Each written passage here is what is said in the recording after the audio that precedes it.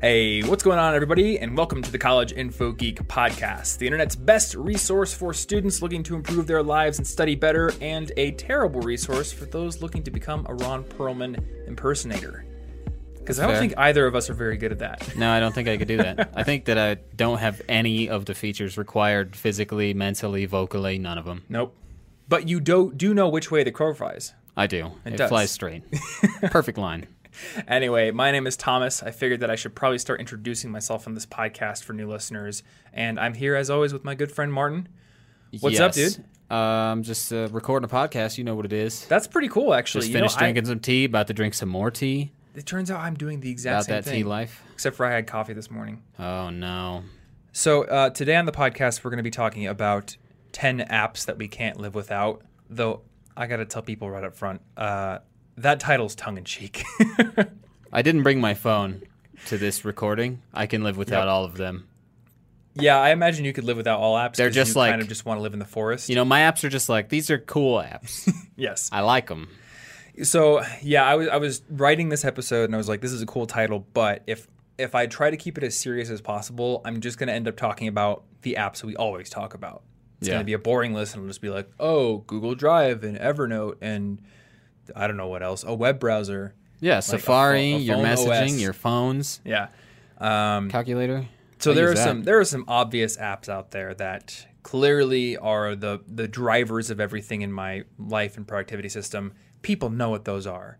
They're on the resources page over at College Info Geek, all that kind of stuff. So today I thought we would talk about some apps that improve certain aspects of our lives. They maybe improve workflows and automate things and just make things really easy and allow us to live and work the way that we want to.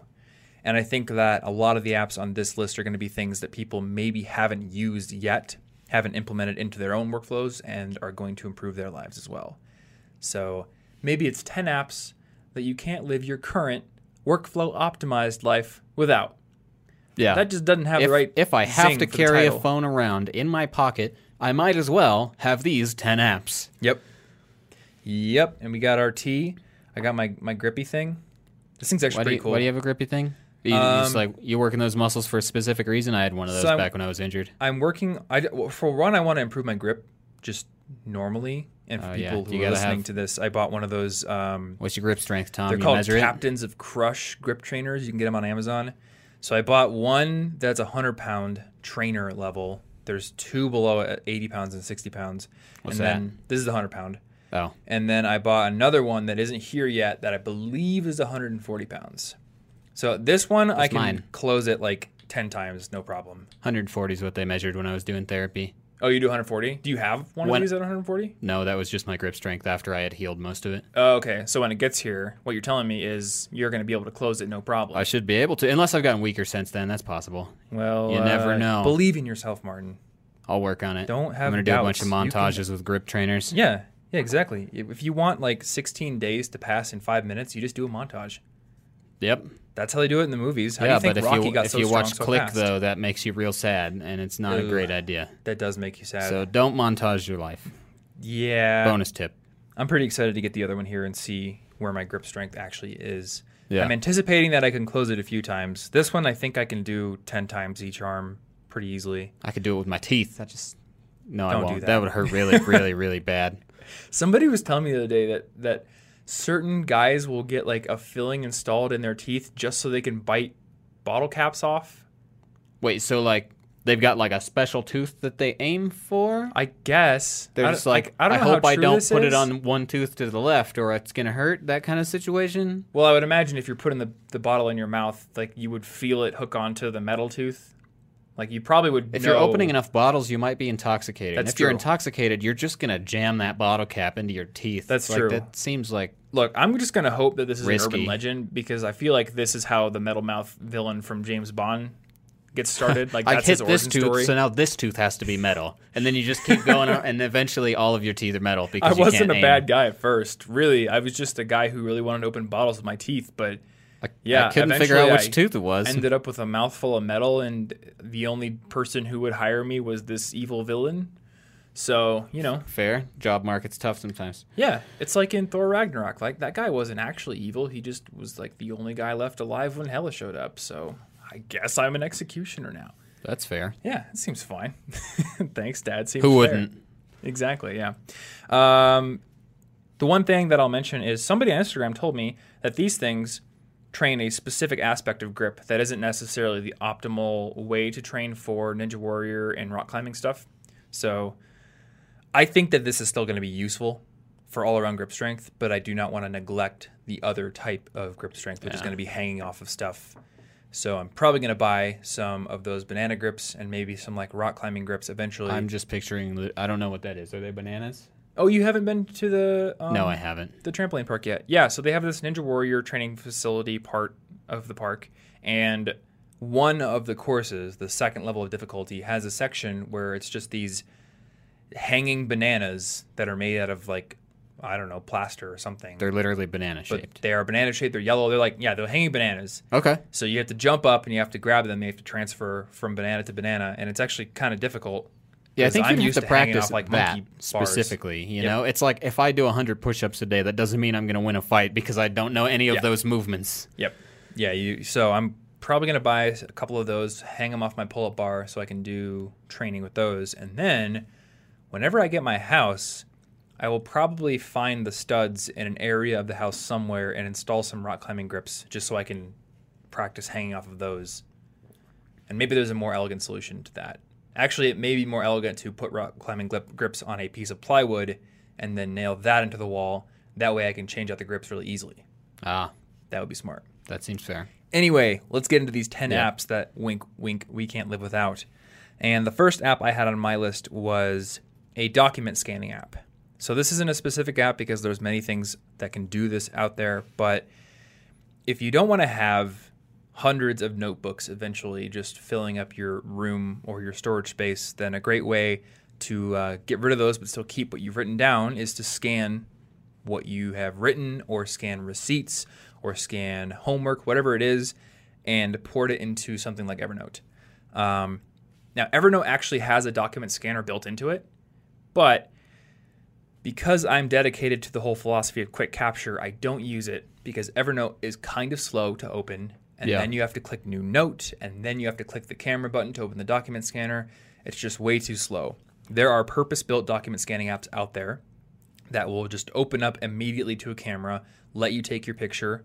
Most of them will actually detect the edges of the paper and automatically take the picture and crop it for you. And then you can set it up to automatically port things, the scans, to whatever app you want.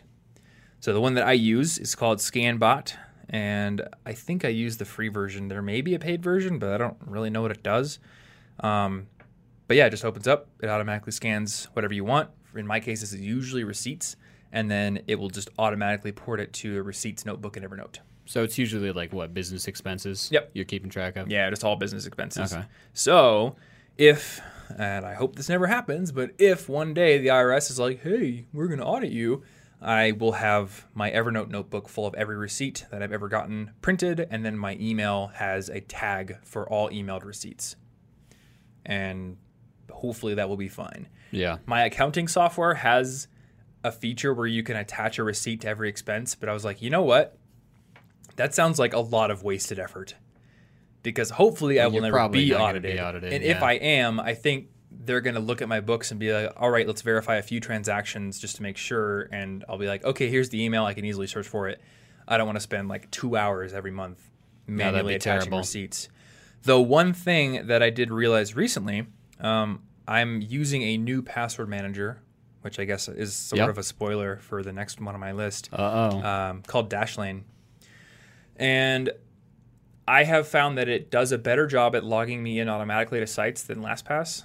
A lot of times, like LastPass, I'll try to click the thing and it won't actually bring up my logins.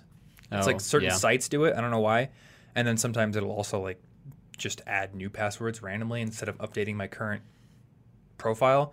But something Dashlane has is a receipt folder. So I need to test it out, but apparently every time you make a purchase online, once you have Dashlane, it'll just bring the receipt in and create a collection for you. Oh. So I may not have to rely on the That's email tag. I'll probably still use the email tag as a backup, but that may make things even easier in the future. So that's pretty cool, and I'll talk more about that as my second list item because it is on there. But A document scanner can be very, very useful. There's ScanBot. There's Scannable. There's way more. I didn't look up more. I assume they have scan in the name. Yes. Personally, I think ScanBot is the best. I used to use Scannable because it was literally made by Evernote. So it had like the quickest just open, scan, port to Evernote workflow out of any app I've tried. But I think Evernote stopped maintaining it because eventually I got to a point where Scannable would stop. It would lose its connection to Evernote like once every 2 days. And I would open the app, scan something, and then I would have to reconnect it to Evernote, re-log in, put in my password that I don't know. So I'd have to go to my password manager, and then I'd have to open up my two-factor auth, put that in. Yeah. Obviously a horrible workflow. Yeah, So, this is why I try not to overcomplicate it, because every time something stops supporting something, I'm just like, you've wasted my day just now. Yep. So ScanBot is a dedicated app. It's got a developer that still cares about it, so that's the one that I use. Anywho, what is your second app, sir? Well, let's see. Well, it's my first app. Oh, To be fair, That is your first it's app. the second app though, and it is the Daily Budget app. It's on Okay. iOS. It's got a piggy bank icon. I don't know if it's on Android right now. I'll look it up after this. It'll be in the links if it is. Or We'll if have there's an equivalent. alternative for anything that isn't on Yeah, Android since we're yeah. both Like iOS guys. we'll find something. Yep. So I really like this app because, one, it does what I once built a Google Drive sheet to do absurdly complicatedly, but it Okay. does it and it's pretty, and I don't have to keep fiddling around with my Google Drive sheet, which I kept doing. So basically, it's because I keep track of my every single expense with this app. Every single one. So you're doing like strict manual expense tracking. Yeah, so Okay. you know how Mint pulls it all in automatically? Yeah. I don't like that because a lot of transactions on cards don't happen for a few days. They don't show Yeah. up for a few days. And They're like pending for a while. what happens is like I'll be using Mint or some automated thing. Or just my credit card has like it'll show you a categorization Right. of your spending at the end of the month. So I'll do that and then I look at it after the fact and I'm like, "Oh wow, that was a terrible problem. I'll totally fix it this time." And then I go through this whole next month and then I look at it again and I'm like, "Wait, I didn't fix it. How did that happen? I totally thought I fixed it." Because everything is after the fact. You don't get there's nothing making me think about my expenses as I make them. There's no questioning, "Wait, should I purchase this? Let me check my budget." No, it's probably fine. The money comes from something, I Right. think. The money fairy. So, The Money Fairy is a cool guy. yeah. We're tight. Cool guy. But with the Daily Budget app, you put in your income, your regular expenses. So I got all my bills, my subscriptions, stuff that is stable is all in there. So you And don't have to then- manually enter like Spotify every month. No, Okay. no. I would have to update it if they change their price or something. But it's But there's recurring expenses. it's to make things recurring. easy. Okay. and you can put in recurring savings goals. Okay. So it'll automatically take that out. You'll get a daily budget. So let's say your daily budget ends up being $20 a month. Why not? And then Dude, you'll $20 a month? day. Oh, okay. You're right, a day. $20 a month may not be enough. So $20 a day. And then so you buy something, you go to the store, you buy a stupid drink because why not? Then you just subtract $5. I don't know. Then it shows you 15, but it also shows you a little preview of tomorrow and the next day. So it's like, hey, if you didn't spend anything else today, tomorrow you'd have $35. And Oh, then so it on the shows you a next day, surplus you'd that you have get. like $50. Huh? $50? Okay. And so you can watch every expense putting you at your goals or not. And you can categorize them. And I basically just like that when you put it in manually, you're aware of every single thing that money goes to. Right. Because otherwise, I might not even notice something gets charged. You Yeah, know? I might not even know You forget. that I just spent this much on groceries or something. So if Okay. I do it this way, I'm very aware of what things cost and what it means to buy something. Yeah. So a couple questions about this. When it shows you that there's a surplus for the next day, say you said it was $20 a day and you spend only $10 on a certain day. Yeah. Is it going to take that remaining $10 and just put it onto the next day and say it's 30, or is it going to spread like $1.50 across the rest of the days in the month? It will you just have it immediately. The next day will be 30. However, if you do get an extra income, so if I actually had to do this because I got like the credit card cash back thing. Oh yeah. So if you get an extra income, you can mark that in and you can choose to either give it all to me today Or you can say distribute this income and then have it automatically divided among a number of days. So if you get like a Christmas bonus or something and you think it would be smarter to spend it over the next year just to increase your overall everything, you could do that. This is called daily budget. Yeah. Can you do like custom savings goals with this? So Define custom savings goals. Say like, to pull an example out of thin air that bears no resemblance to reality. I'm say sure. that I want to buy a motorcycle. I'm sure that is not your latest thing.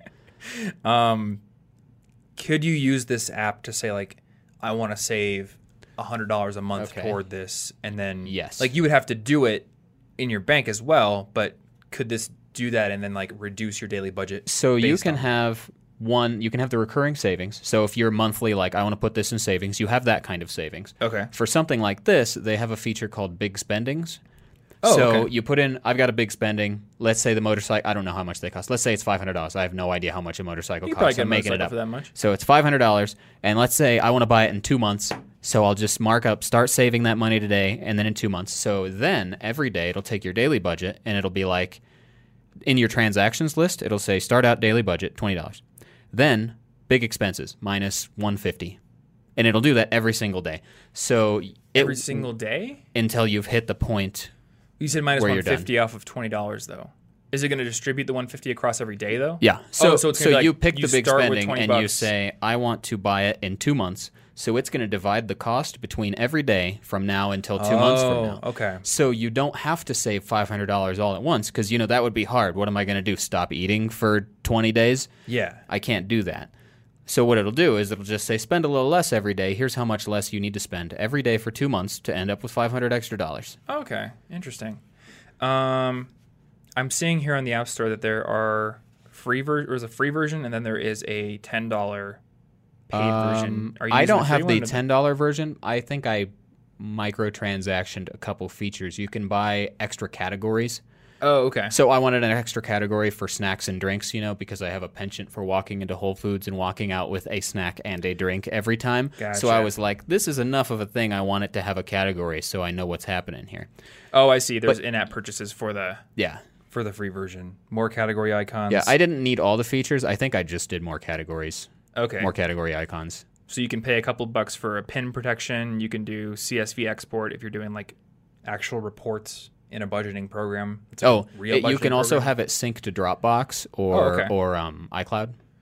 Interesting. So I have it doing that. I don't remember if that maybe costs $1 or something, but I would like my budget that I maintain throughout the year to be saved. Okay. I do like that saving feature. Well, Well, you can just say I just it like it deducts 'cause- from your daily budget so you can save for something fun. Yeah, money is so hard. It's so hard to think, how am I going to save $500? You feel so pressured to save it up as quick as possible Yeah. or just think it's impossible. But in this situation, it just says, no, it's totally doable. You just need to save $3 a day for 2 months. You're good. That's cool. I like that feature. That's a good way to, at the lowest end, maybe save for textbooks, but also if you have something fun you want to save Yeah. for. Boom. Well, you can also do it if you had to. Like let's say you go to a doctor's appointment and you have to pay for something you didn't expect, and now bam, $300 charge, probably for a cup of water because it's the American medical industry. Probably. Cup of water, $300. And now you're like, well, if I take that out right now, I will be negative 200 and something Yeah. for the next weeks. You could retroactively make that a big spending. Start saving today and say, I want to pay this bill off by the end of the month. Okay, so it'll basically just tell you, like, here's what you need to spend per day to get back to even with this thing.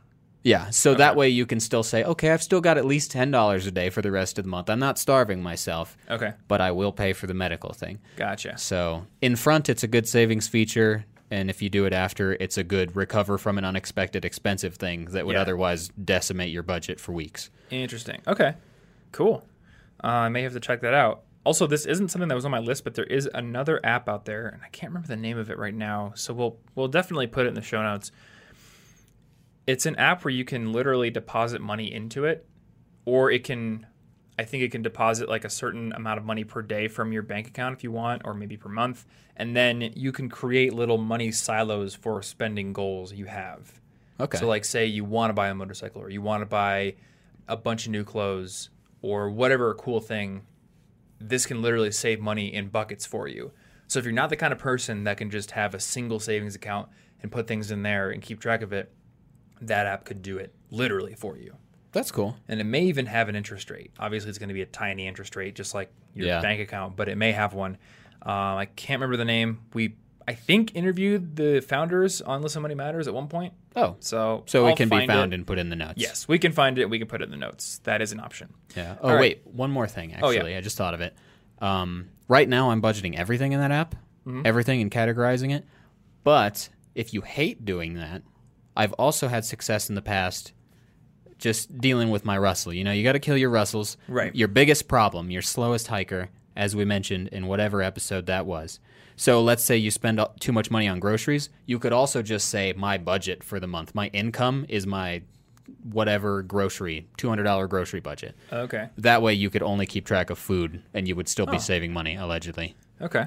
Well, that's probably a good one for me. Yeah, if you don't want to is where my categorize money literally everything, you could just say, here's my worst thing. We're going to budget just my worst thing and see what happens. Okay. That'd be smart. All right, so my second one, as I spoiled a little bit earlier, is a password manager.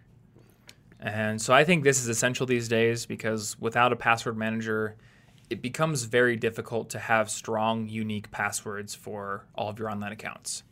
I think in the past, you and I did a cybersecurity episode where we talked about having maybe password tiers where you have like one strong password for your bank account and your Facebook I think and we things did like say that. that at one point. And then like a throwaway password or like second tier or third tier for your Final Fantasy fan fiction forum or something like that.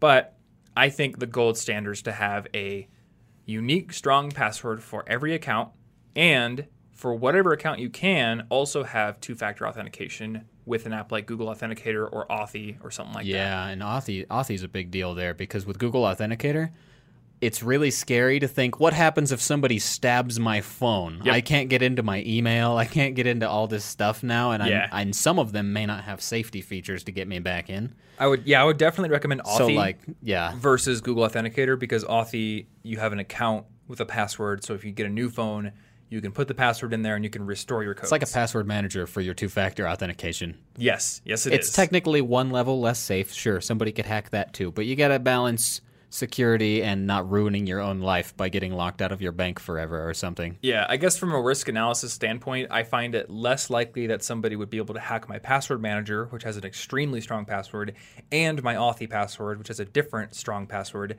than it is that I'm going to accidentally lose my phone doing something stupid like filming myself on my bike or something like that. I don't know. Yeah. I'll probably do something stupid before. You're probably your own worst enemy before somebody else does it. I don't think Megamind is going to hack me. Hopefully not. But this isn't about two-factor authentication, though you should probably look into Authy. This is about password managers. So there's a bunch of these out there. LastPass, Dashlane, 1Password, KeePass.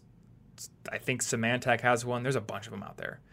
I started on KeePass way back in the day, and then I used LastPass for a very long time, and I just recently switched to Dashlane. Full disclosure for everybody, Dashlane is going to become a sponsor of my YouTube channel, and I met one of the guys that works with them and got a chance to talk with him a lot in New York City, which is the reason I considered switching in the first place. And I was like, I will take your money if I can test the app and find out if it's actually better than LastPass or not. So I've been testing it for the past 2.5 weeks, I think, and it is better. It's better designed. It does a better job at quickly logging me into my accounts and also filling out forms. So for me, it's a workflow improvement because it saves time. LastPass never did quite as good of a job, and it also a lot of times doesn't fill both the username and the password form on certain websites. Oh, yeah. So then I have to go in and I have to copy my password, which requires me to type in my master password every time. It gets a little annoying. That being said, LastPass is technically cheaper. So does Dashlane have a cost? Yeah, I mean, LastPass and Dashlane both have premium, and they both have free.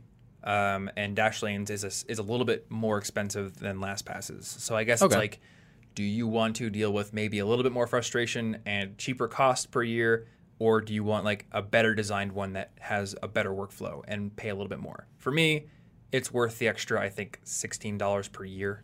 Mm-hmm. It's not bad. And it also has, like I said, the receipt thing in it. So it scans, that's an interesting feature. I think it actually scans your emails and brings in receipts, and you can also upload them yourself. And then you can import, or you can create payment profiles. So I think browsers do this too, but It's just another nice little workflow hack where it can just like bring in your payment information automatically. And I need to test the payment thing more, but I'm guessing since you're putting in your master password every time you open the app or whenever you choose to open the app, I think you can do it to like a 2-week cookie if you want. It's going to be faster than the browser one, which makes you fill in certain credit card details every time.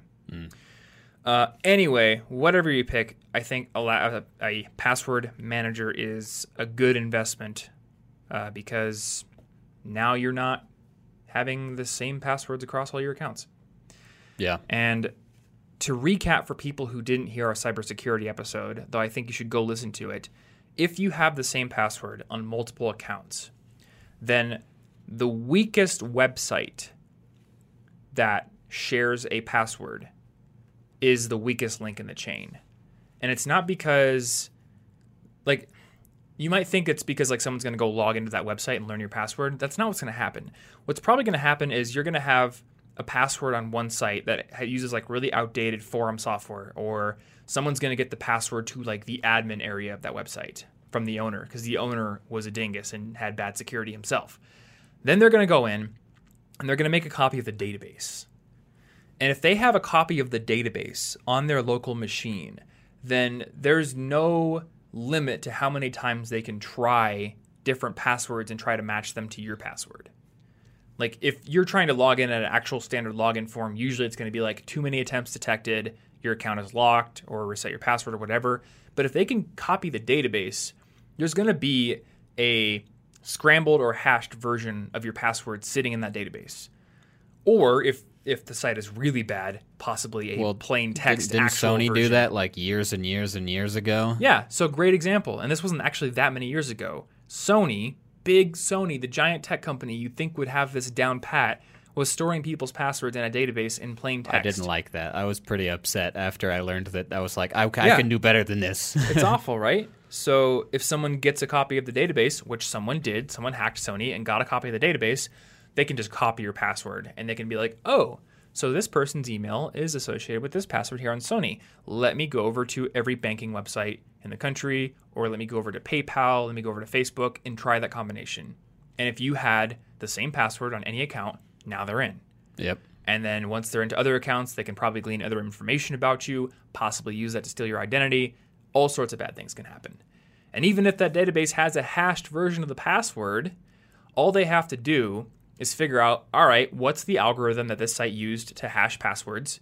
We will write a program that uses that same exact algorithm, and then we'll just start trying passwords at the rate of about 1 million or a second or something like that. I don't know what the actual rate that computers can do these days, but a brute force attack on an unprotected database could be done very quickly if your password was short. Yeah. Which there is another tip for you. Don't make your password short, like at least 10 characters. And if quantum computing ever is a thing, then maybe it won't matter. But for now, 10 characters means your password can't be cracked by brute force in like a bazillion years. Yeah, and that's the beauty of the password managers is like, I don't know about Dashlane, but I know at least with LastPass, you can just be like, generate password. Yep. Let's make it 30 characters. Why not? I'll never know, but it doesn't matter because this is, you can't really brute force that very well. It's going to take more than your life, and you're going to hack somebody else, please. Yep, Dashlane has the same thing. It actually has an even bigger and easier to find button for generating a new password. Cool. Both of them can do it. One thing, I think LastPass might do this as well, but so both LastPass and Dashlane can analyze your entire account and see which passwords are weak. But one thing Dashlane can do is it apparently can actually change those passwords for you automatically. I don't know what sort of wizardry. I thought I had seen that in LastPass one time, but I've never wanted to use it because I was like, I don't know how this. Yeah, I don't know how it works. I don't know what sort of wizardry they use. I don't feel comfortable to actually do that, but apparently you can figure out which passwords are weak or repeated and then automatically change them somehow. I don't. I'm going to test that. But yeah. I should test it. It'd be cool to find out how that works. Maybe they have a setup with each of the Well, I'm sure I have some throwaway accounts companies on like old Final Fantasy fan fiction forums or something like that. So I never had an account on those. So. I don't think I did either. But I'm sure I have an account somewhere stupid where I could test it out and see if it actually works well. So I'll report back on that in a future episode probably. But anyway, get yourself a password manager, whatever it is. My next one in your paper notebook is paper. No, my next one is Brain FM. Oh, okay. I like Brain FM. Yeah. It's good. So what is Brain FM for people who have never heard of it? Yeah, so it's basically, it's like focus music. Well, it's not always focus music. They have like focus, meditation, relaxing. They've got a bunch of different types of moods, and the music is algorithmically generated. And it's doing some sort of fancy brain science that I don't really care to look into too much. But I looked into it. It's a rabbit hole that goes deep. yeah, I don't care because when I use Brain FM, I focus better. Okay. I like it better. I like all the tracks, and it really helps me, especially with noise canceling headphones. Yeah. It's the kind of music where like it will help me shut everything out, but I won't be distracted. Mm-hmm. And yeah, Do you get distracted with like pure silence? Thanks to my brain, I don't have pure silence. Oh, okay. There are thoughts all the time. Yeah. No, it's very hard to like shut things out unless I had recently been meditating. Okay. So with Brain FM, basically if I'm already in a distracted and a bunch of things running through my head state, Brain FM can help get me back into a wait, let's ignore everything again. Because I basically can't function unless I shut out all the other thoughts. Yeah. If I'm trying to do something, if I need to code, the only way to do it is for nothing to exist but the code. That is where the best code comes from for me, is when I can't even remember that I'm breathing. Yeah. I'm just coding. And Brain FM helps me get there better. Okay. So they have focus tracks, but like you said, there's also meditation, sleep. Oh, yeah, there's There a may sleep be one. one other one. Is it like, maybe a light focus? Yeah, there's a light focus. That's what it is. Yeah. So, And- I like them a lot too. Oh, you can also do. So I haven't actually looked at this, so I don't know if they've changed the UI or anything. But there was an explore page where you could do different types of like rainforest focus, ocean focus, piano focus, stuff like that. That you could theme them and pick what style of focus you're going for. Yeah. So I would use that to read books. Oh. So okay. if I'm reading a book, I was reading what is it called in English? Tale of a Shipwrecked Sailor, I think, by, I believe, Gabriel Garcia Marquez, I think. So you're reading it in Spanish then? I was reading it in Spanish, yeah. Okay. And it takes place on an ocean. So I had cool ocean or storm focus, right? that's So cool. it really takes me into the book. It's Yeah. like, this is the world right now, because I can okay. pick, this one takes place in a forest. Let's do some forest sounds focus. Mm-hmm. Now I'm in the world, because I don't want to be here. Oh, traffic. That's very immersive. Thank you for the traffic. There's lots of traffic on the ocean. Yeah, or like if this works with other instrumental music or any sort of study music too, because like if I'm picking Mozart, that doesn't go very well to me with my Lost on the Ocean story. Yeah, I would really. I would pick something. I want something that fits the world better. Okay. So I use Brain FM for reading too. So when you're coding, do you ever choose a track like that, or do you just hit focus and I usually just hit focus for okay. coding. You don't care what the theme is like with coding? Yeah, not usually. Okay. Cool. Yeah, I'm a big fan of Brain FM as well. I use them occasionally, though I also use my study playlists a lot too. Yeah, I and tend to I have not focus do- playlists as well. Yeah. But I tend to not do the themed music for reading, but that's actually a good idea, and I should probably try it. it's very immersive. Yeah. I like it a lot. I don't know if I'll have to find one that fits the book I'm reading right now. 'cause Sometimes they don't fit very well. Then I like fall back on a regular. actually, in the book I'm reading right now, they are now leaving on an ocean voyage on a pirate ship. Oh, see, there So you go. I will choose the Stormy Seas or whichever one that you mentioned earlier and try it with that. Yeah. That's pretty cool. I think it's really cool. It's like it adds another dimension to reading. Yeah. Nice. All right. So my third one is an app called Rec Up. And this is a iPhone app. There's probably an Android version or something similar that can record voice notes just like the stock voice recorder app on the iPhone. But the moment you hit that you're done, it just sends it to Dropbox. So this is great for me because I often get thoughts while driving about video ideas or ways that I want to say something in a script. I will get thoughts while I'm in the kitchen and I don't want to like wash my hands off and then type on my phone. All kinds of places. Not the shower, because I don't bring my phone in the shower. Apparently one of my friends Fair brings call. his iPhone 10 in the shower and he thinks it's a fine idea, but I feel like that's a great way I to guess get it steam is under the screen. Resistant or something.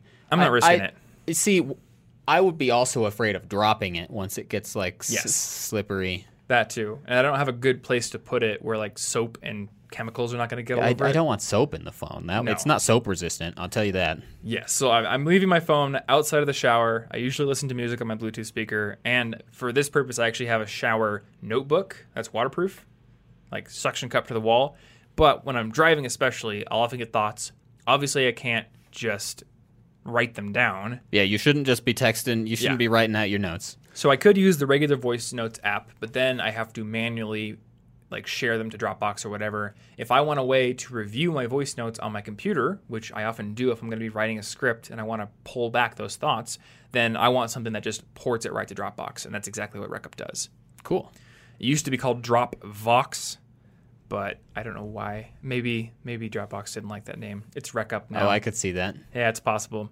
There was also an app, and I can't remember the name. It might have been just called Just Hit Record that gave you a record button on your Apple Watch. Oh, that's and it cool. would save notes for you, but I don't think it did the automatic upload, and the automatic upload is the big killer feature. But you for would me. get a feel a little bit like a spy, though. It did make me feel a little bit like a spy, Oh, but I that's also cool. stopped wearing an Apple Watch. Then I guess you're not a spy. Yeah, I got a real the watch. two-factor auth on your watch would also be very spy-like. That was cool, but I don't know why I stopped wearing the watch. I think I stopped wearing the watch because it just like it would bunch up at, like right at the wrist joint. It is a watch. Yeah, I don't like accessories. I don't wear any of them just because I don't like it. I like my. It's uncomfortable. I have a wood watch from. Boy, I can't remember the company now. It's some company that has like a nice little Watches Co. It's not Jord. It's not a Jord watch. It's something else, but it has like a small wooden band around it that I got from my friend Aaron, and I love that watch. And it doesn't do the same thing the Apple Watch did. The Apple Watch like bunches up at my wrist joint, so when I'm trying to type, it would just kind of pinch so there. it would get kind of stuck in exactly the wrong place. Yeah, just for like you right there, like the joint at the wrist, and it's That's not fair. painful, but it's just annoying. So I kind of stopped wearing it. Anyway, what's your third one? Number 3. I always want to say Mambo number 5 when you're not saying 5. Okay, so this is actually helpful because we already touched on two-factor auth a little, Okay. and now I get to just use my bonus ones that I wrote in there. Oh. So, yes, I was gonna be like Authy and Google Authenticator, but they're very simple apps. Just download them and enable them on basically everything that you can because they're great. So, my third one is a bit of a category like some of the ones you've been doing. It's a sort of a creative project or hobby app. So, right now for me, that's just Instagram because I'm sharing my photos there. Oh, yeah. P.S. Follow me, Yo Bartholomew. And before, it could have been I used Evernote or the Music Memos app to record music. Mm-hmm. Musician is a really cool app for learning to read music. Like I have that right now, and I'm excited to get back into it soon. Yep. And Musician is Scrivener. awesome. Scrivener is a fantastic if you're trying to write a book or something. Basically, just some sort of app that makes it so that if you must be scrolling through icons and things on your phone, if you must be, at least one of them is going to point you back into the direction of something you care more about. Yeah. You know? And I realize Instagram's an ironic one because a lot of people use that as a scroll through for nothing. I don't use it for that. You use it I for have art. to have it because I have to when I want to post multiple photos. Mm-hmm. You know, like two. At Oh, once. like the swipey gallery thing? Yeah, you because can't do because that you can only do on the like web 1080 pixel wide photos. Yeah. So a lot of my stuff, I'm like that's not sharp enough to show the clarity that I took here. So I want to zoom in. interface. Especially on the photo of the ant. Yeah, Like people should go over to your Instagram to see that photo. that's It my was favorite really photo cool. now. Yep. That's my favorite. I'm glad that they're doing well. I've almost done 100 days in a row, Nice. which is cool. You've been better on the in the row thing than I have with Instagram. I yeah, don't think I posted a photo in like 5 days because I've been just so busy with video stuff. that's fair. But yeah, basically, just an app that makes your phone something good for your goals, Yeah. as well as other nonsense. Like budgeting's cool, right? But it's not that inspiring. Nope, it's not that inspiring. It can be fun, I guess, if you're a It's weird- fun when the number's positive. Then it's That's like, true.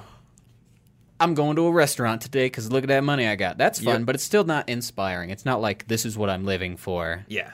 kind of business. Yeah, it's true. That's pretty cool. I would say my hobby app in that category would be Strava. Because that's what I use to record my cycling miles. So Yeah, so like it's pretty not cool. really, it can't be a specific app, but there's almost certainly something that goes along with like Yeah. a life goal. Find something that lets you be more of a nerd about your positive hobby. Makes you feel like you. Yeah. All right. So number 4 for me, and this is kind of funny and ironic because you mentioned how your budgeting app lets you not deal with a huge giant Google spreadsheet. Yeah. I remembered that you had this in the notes. Number 4 for I was saying me that. is a huge giant Google spreadsheet. But yours isn't for daily purchases, No. right? So you wouldn't be tempted to constantly have to fiddle with nonsense. What's yours doing? So mine is a completely custom, from the ground up built mega spreadsheet with multiple sheets that essentially runs my financial life from a planning standpoint. So I am not actually entering expenses into this thing. What I'm doing is I'm entering my average income from every source. I'm entering my average expenses from every source. And then I'm using that data to see exactly what I should be making every month, how much can be dedicated to investing, how much can be dedicated to housing. It is a spreadsheet that allows me to make really smart decisions with my money.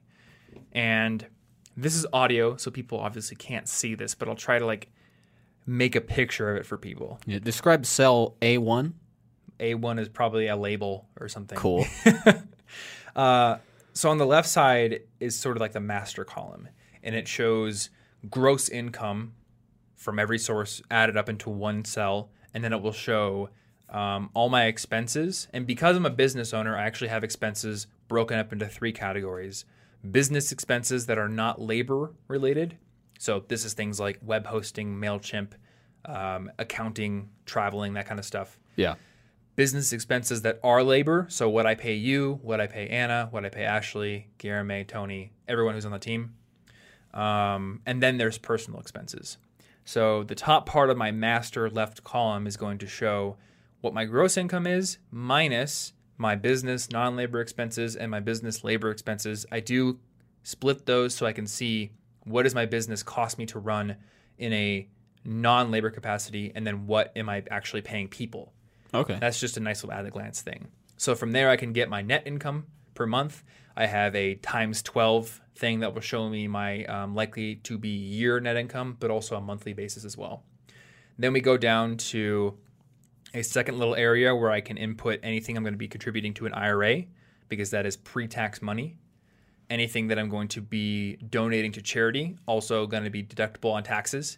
And that gets me what you would call an AGR, AGI, I think, adjusted gross income. Okay. So then on a second sheet that I built and spent way too long on, that number is piped in, and then I have some insane stuff that I barely understand anymore. It's like a matching index formula that uses a table of federal tax figures that I built myself to figure out what my tax bracket is and exactly how much I should owe in taxes based on that estimated AGI. That's pretty useful for like freelancers and stuff. Yes. Is this universal? Can people use this? For if you're an American citizen. Well, yeah. Okay, yeah. I guess is this American universal? It will be universal from a federal standpoint. Okay. So that will show me what my likely to be federal taxes are. I also have built switches to run scenarios if I'm an employee or an S corporation or an LLC or a sole proprietor, because this affects taxes in certain ways. For example, and I'm getting really into the weeds here, when you're an S corporation, you pay yourself a salary because you become an employee of that. And then if you have extra money at the end of the year, you can pay that money to yourself in the form of a distribution, which has different tax implications than the salary. So I have buttons that will switch between that scenario and like a employee scenario, which allows me to run a scenario saying like, what happens if my business dies and I have to go get a job? Then I can put in like, how do I keep my lifestyle up? Yes. How much do I need to make? There's a field that I built where I Okay. can put in a projected salary, and that projected salary will actually replace the estimated AGI on the main spreadsheet.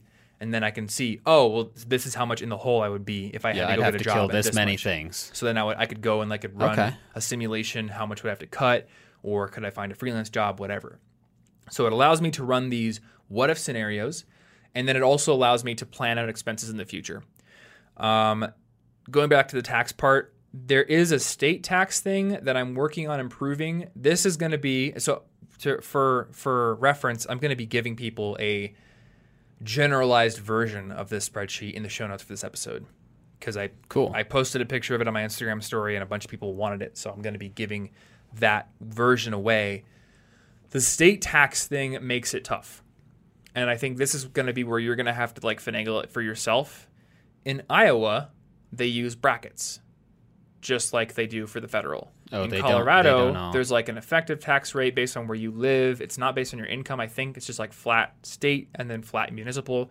So you got to figure out where do I live and what's my tax rate. I think for us, it's 8% income tax. In Iowa, I believe like it's going to be somewhere between 4 and 5 effective based on what you make. So it's really different. Yeah. So I'm working on building the crazy index matching thing with brackets for Iowa, but currently I've just gone to an online calculator, put in what I think I'm going to make this year, and then grabbed the effective tax rate and put that into a single cell. But that is there. I've built in weird logic that will account for Social Security and Medicare and the different ceilings and caps on those things. And then that will basically estimate, here's what you are likely to owe in federal tax. Here's what you're likely to owe in self-employment tax or FICA if you're an employee. And here's what you're likely to owe as state taxes. Here's your whole projected tax liability.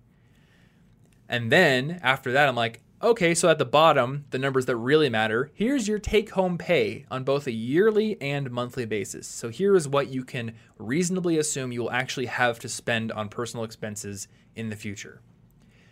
Underneath that, I have a amount invested per year, and there's a whole investing column where I'm estimating here's what I can estimate, or I can invest to Vanguard, here's how much I can invest to Betterment, here's how much I can invest to cash savings, what have you, and it will give me a total. And then it also gives me a percentage of income saved. And then also there is a housing cell in the personal expenses, and that will show me how much I'm spending on housing per year and my percentage of income going towards housing. So those are important to me because I may have told you this before, but there's like a rule of thumb out there that you shouldn't be spending more than, I think, 30% of your take-home pay on your housing. Otherwise, you're going to start to feel financially stressed. And then I set a rule for myself that I should be investing at least 15% of my income. So if the investing percentage goes beneath 15%, the cell will turn red. And if the housing percentage goes above 30%, the cell will turn red. So I can see at a glance, oh, this projection is putting me into hot water related to investing or housing. And then the final number is how much is left over after you've taken care of all projected personal expenses, including housing, and all projected investments. So that's like the main spreadsheet. And then the thing I just added recently, which I showed on my Instagram story, was a super detailed mortgage and housing expenses calculator. And this took all of Sunday to build, but I literally went and looked up, like, what do you pay in private mortgage insurance based on how much you put as a down payment? And I had to go figure out, like, I had to build a giant formula that takes in all these different bracket levels that banks use for how much you put down. Say, like, you put down 5% versus 15%. And then it also takes into account your credit score. Wow. So the version that I give people is going to be assuming a higher credit score. You may need to change it if you have a lower credit score and you plan on buying a house and paying for PMI. But long story short, I can now put a projected house cost, just one number, so say it's like $250,000, put it in there, and it will run all these numbers based on all the data that I've researched and give me a both mortgage cost and also total monthly cost for the house. See, that's useful because all the house buying places, they're like, look, this is how low your mortgage would be. Yeah. And you're like, wait, that's my rent. I could afford it. But then there are the other expenses you're not thinking of. Exactly, yeah. So just the mortgage cost isn't the only thing you need to worry about. I may be able to bring up my sheet real quick here, and I can actually show you a simulation I was running, and it will say exactly what the difference is. So, okay, so I put in as like a total pie in the sky figure, I have $379,000 house right now because I found one on Zillow, and I was like, that house is so cool. I wonder so what would it happen. take? All right, so I put $379,000 in there. And then I put down a $45,000 down payment, which is 11.87% of the house's price. Okay. There's also a loan amount calculator, so that is going to be based on the house cost plus projected closing costs minus your down payment. So the mortgage is $352,000. We have a loan to value ratio of 93.13. This is important for the PMI calculation. And then I have Iowa's current annual rate of interest for mortgages. You're going to have to change that based on your state and based on the time you listen to this. Life of the loan, you could do 15, you could do 30. Number of payments a year, probably going to be 12. So we get a $1,700 mortgage payment per month. But then you also have PMI, if you're paying PMI, property taxes, which are pretty high in Iowa, homeowners insurance, monthly repair costs, monthly maintenance, electricity, water, trash, natural gas. So that all adds up to $3,200 per month. See, and if you just got excited about the $1,700 and you just went for it, yes, you would not be happy afterward when it nearly doubled. Wow. Exactly. So the property taxes alone are $565 a month on that. Now, you could probably say, like, well, maybe I don't have to repair something this month, but I forget the actual formula. Maybe I can click on it. Yeah, I believe it is 1% of your house's value per year should be budgeted as maintenance or monthly repair costs. So for that, I did the house's value times 1% divided by 12 to get a monthly cost. That's fair. Because, you may have to eventually replace the roof, or your AC goes on the fritz and you have to buy a new AC compressor, or you have to put a new boiler in your basement. You never know. So it's good to project these things. Otherwise, you're just in a broken house that you can't afford to fix. Yeah, well, you want to budget this ahead of time, like the big spendings, Yes. Like, you don't want to be like, oh, my roof's broken, and yeah, I guess it's going to stay broken. Having rain come into my living because room now. I thought to myself, hey, nothing was broken these first several years, True. so I didn't need to save up any money for maintenance, and now I need it all. Yeah. Whoops. You know what's cheaper than new roof? A bucket. Yeah, that's true. It's actually quite the savings. So let's just run a more sane simulation. Say I find like a $200,000 house, and my figures now change. So at that point, my mortgage is $824 a month, and my total ownership cost per month is $1,700. Oh, see, that's a little cool more because manageable, right? the total cost is so much. That's a lot easier. Mm-hmm. So because this will I've actually been tell looking you, at like, stuff too, and I'm just like, yeah, but I don't want to think about the other stuff right now. Yeah.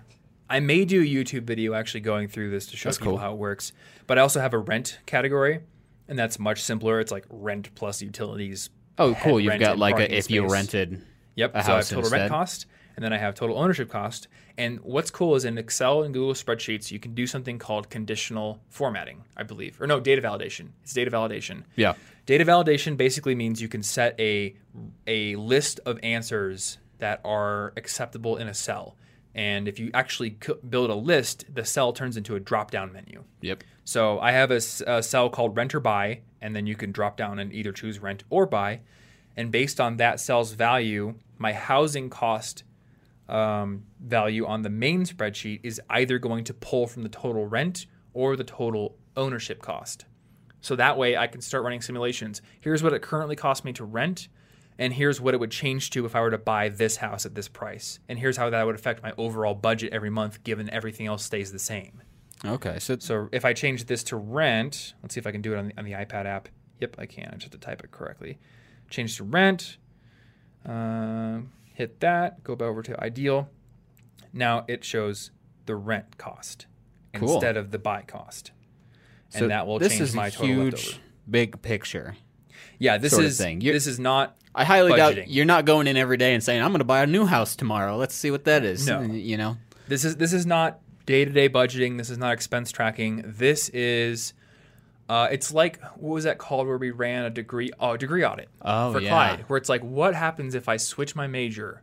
How many more This credits is do like I need a in this financial category? life audit. It's a life audit tool for financial decisions. What happens if I want to buy myself a $300 house? Well, this is exactly what it's going to cost me every single month, and here's exactly how that is going to affect my current finances. Does it put me in the hole, or am I still good? Do I have to adjust my investing decisions? Do I need to find a way to get a raise? So the version of this that I have built for everyone will have like dummy numbers, and I've simplified it a little bit and added some comments. It still has my business expense categories, which you can just not use if you don't want them. But all you would need to do is go over to income sources, put what your monthly pre-tax pay should be based on your salary or hourly or whatever it is, and then put in your expenses, and it's going to start building these figures for you. And then you can Cool. start doing the same kind of planning work. So this is one that I think actually fits the title. I could survive without it, but I could not live This the way is that I good currently decisions. live without this, because this allows me to not make stupid decisions. That's fair. Well, you should buy 50 motorcycles is what you should do. Don't put it in there. Ooh, okay. What happens if I put 50 motorcycles, 50 motorcycle payments into the sheet? I'm going to start I a think I'm gonna one-man be biker gang. in the hole. That's what Yeah. it's a good idea. All right. Number 4 for you. Number 4 for me. We talked about it before, but I decided to start using it again the other day, and it's Habitica? Habitica. Yeah, it's back to Habitica, just because I'm only using it for my morning routine because I just changed it. Okay. And every time I was going through my morning routine, I would have to double check my list, and I'd be like, wait, how far am I? What's next? I forgot the details, and it got all confusing. Yeah. So I'm using Habitica again. If I have to use a to-do list thing of any kind, it is the one I like all the time. Okay. Because For habits, at least. Wunderlist may You know it what's rest in weird? peace someday. Wunderlist is back. It's still But it's working like, at the moment, It's right? working, but it's But like are they still sunsetting it, slowly right? dying. Okay, so here's what happened. Microsoft bought Wunderlist. Yeah, and They broke my said they heart. were going to shut it down and switch the whole team over to Microsoft to do, and then they never did it.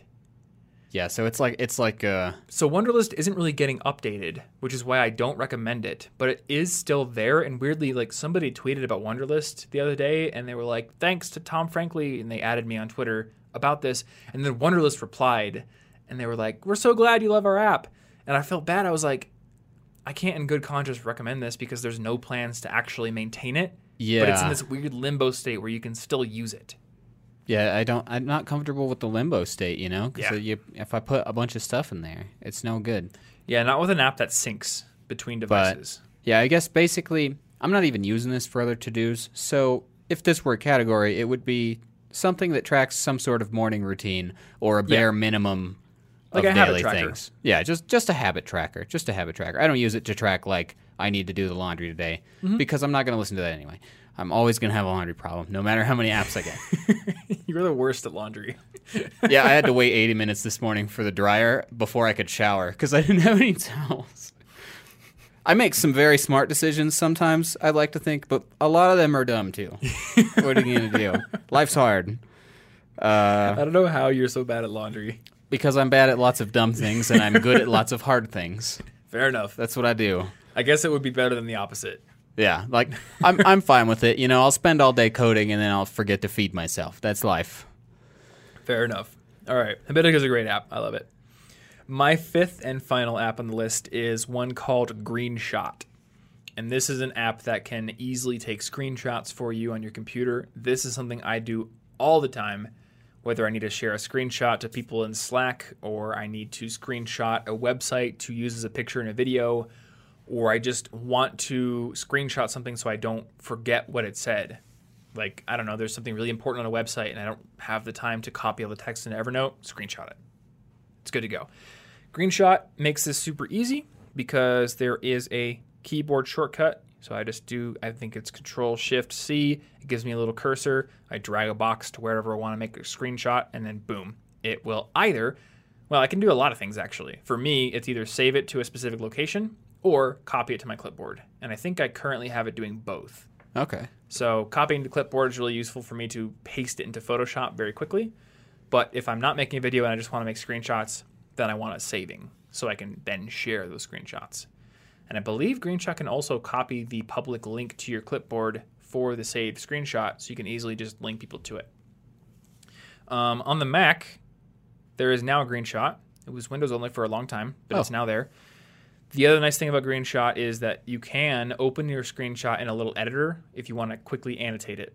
So say you're working in a team and maybe you're the coder and you're working with the designer. The designer can screenshot something in the design, open it up in the little editor, and then highlight whatever they're trying to tell you about so it's much clearer what they're talking about.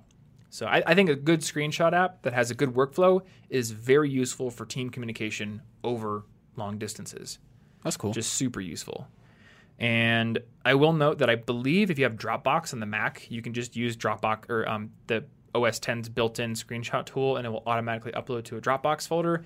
But you don't get the copying to clipboard, you don't get the editor, you don't get all that. Yeah. So it's just a nice feature set you get with Greenshot. And Greenshot is open source and free. Yeah. I've been using ScreenFloat for screenshots, but I don't Flow or Float? float. But I ScreenFloat, don't know that okay. it has all those features. I use it for something different. It's good for when I'm coding. Because you take the screenshot and then it floats around and you can drag it and it just stays there on your screen no matter what. So I like take a screenshot Yes. of the design that it's supposed to look like, float it up next to the thing I'm building and keep coding until it looks the same. Yeah. I don't know that it has the editing things. It doesn't seem like a collaborative tool that I'm aware of. I don't think it has those features, but I'm glad you But bring it's it up. cool for like coding and stuff at least. The reason I didn't mention ScreenFloat is because I don't think there's a Windows alternative to it. No, I don't which think is there sad. is. That's a but- secret bonus Mac only one. Yeah, it's one of the few like purely Mac only tools that I really like and would be sad to lose if I switched to fully Windows. It'd be nice if there was a Windows alternative. So on my desktop, I have 2 monitors, so I don't really care because I can screenshot something and Yeah, bring it up into the that's monitor. true. You But can on just one bring it right monitor up. with laptop, it's really nice to be able to screenshot something small. Say you have like a list of something that you need to reference, but you can't really fit it on the screen with whatever Yeah. application you're using. Yeah. ScreenFloat. It's just- useful on like a MacBook, you know, just because you don't grab got the a lot list. of room. Yeah. If I had those 2 giant monitors, I probably wouldn't need that feature. Well, with But- the 2 giant monitors, I also never need spaces, like virtual desktops. Oh yeah, You don't need it. You got 2 giant 4K monitors, but when you're on a tiny laptop screen, virtual desktops, ScreenFloat, it's all really helpful. So that's my 5th one. What's yours? Oh, Mambo number 5 is I'm guessing it's not ScreenFloat. no. It's just 6 weeks. Okay. It's a workout app. I talked about it before in an old episode. Recently started using it again. Okay. I had stopped my complicated workout stuff because I needed to focus on cooking and eating more. You know, without enough calories, you can't really bulk up. So, just 6 weeks. I don't know if it's on Android, but once again, I'll check for an alternative. So it's an iOS app where it's got 5 types of basic body weight exercises. Well, So it's all stuff you can do at home. yeah, you need a pull-up bar for pull-ups, I suppose. But the part that I like about it is let's say it's pull-ups. So first, I'll hit pull-ups, and the very first thing it wants me to do is first do as many pull-ups as possible as you can do in one set. Mm-hmm. Give us that number, then take a few days, and then that's kind of your first workout. So and it assumes every week has 3 days. So I'm just doing Monday, Wednesday, Friday. So then on day 1, it will be like, based on the number you did as your first thing, as your first set, we started you here. We're going to do a set of 4.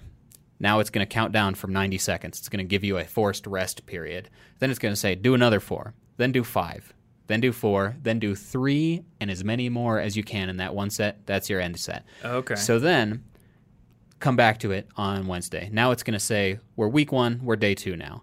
And it's going to slightly up the numbers. And it's going to keep slightly upping the numbers until I believe it reaches a goal of doing 20 pull-ups in one set. I haven't gotten to the end yet. Okay. But I used to be able to do that, and I'd like to do it again.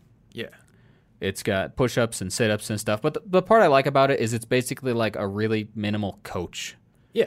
You know, it's telling me exactly what to do for each set. It's making me do multiple sets because I'm really lazy about that. If I have nothing telling me to do multiple sets, I'll just do a bunch at once and I'll be like, that's it. Yeah. We're good now. The workout was 30 seconds. Bye.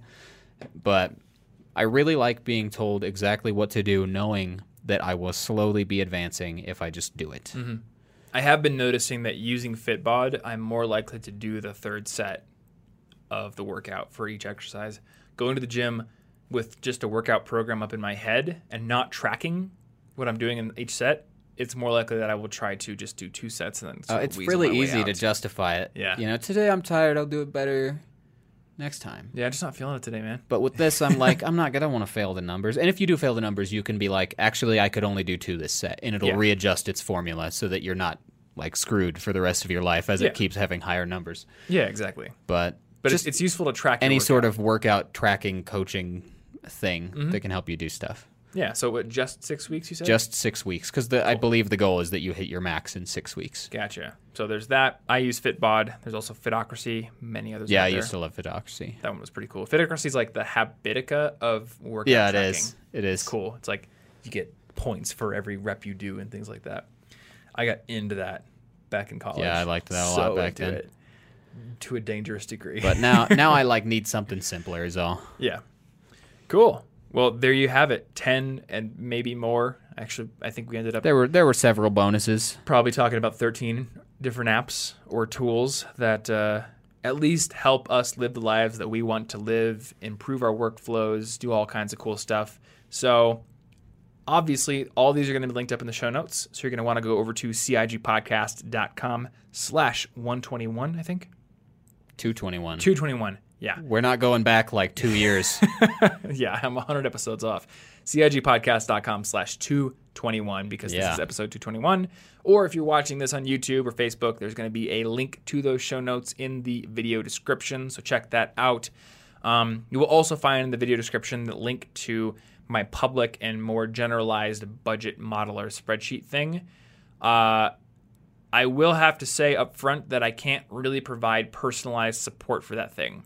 So if you don't really understand spreadsheets, this is your opportunity to learn how to understand spreadsheets. Actually, I think building this budget modeler taught me so much about Excel. I barely knew anything about it when I started this thing. And then I just started having to Google, like, how do I build a formula that adds two numbers together? And then eventually, how do I index and match a bracket for tax bracket things? Yeah, I don't know how to do that one. I don't even remember how to do it. I can look at the formula and try to piece it together, but I would have to go back into the Excel references and try to figure out what index and match is even doing. I know it's somehow finding whatever tax bracket I'm in based on my income. I just don't remember how it does it. It's kind of complicated. But you can start playing around with it, and with a little bit of fiddling, I think you will be able to make a pretty decent budget modeler for yourself. Obviously, it's not going to fit everyone's needs, so tweak it to your liking. For example, currently, it does nothing for planning for like home ownership tax credits. Like you can deduct mortgage interest, and you can deduct things like that if you itemize on your taxes. My spreadsheet does not have anything for that right now. Yeah, well, in order for it to cover literally every financial possibility of every person listening right now, it would have to be enterprise level software that we sold for hundreds of dollars. Yes, it would have to be insane. This is something I'm This giving is away a great, for free. great starting point here. Yeah, it's a good start for big picture thinking. I did want Andrew to turn this into software at one point, but that project got kind of tabled. Maybe in the future. I don't know. Maybe. We'll see. You can also go over to collegeinfogeek.com/resources to find all of our favorite apps, books, gear we recommend, our list of things you should bring to college, our essential reads list, all kinds of cool stuff. So definitely check that out. And we're going to have a new website pretty soon. Yep. So it's going to be even that is more slick. A fact. Yeah, and it'll fast. be so slick. It'll be so slick. It's going to be great. I'm pretty excited for that. Anyway, thank you guys so much for listening. If you haven't subscribed to us on Apple Podcasts or the podcast player of your choice, you should definitely do so. That gets the episodes directly to your device every single week, every Monday morning. It's like the easiest way to listen to them. And if you have been listening on Apple Podcasts, a great way to support the show is to write a rating and review over on the Apple Podcasts marketplace. That really helps the show out, bumps it up the rankings, gets it out to more people. So we really appreciate you if you do that, but we also just appreciate you for listening in general. So thank you, as always, and we will see you in next week's episode. Stay cute.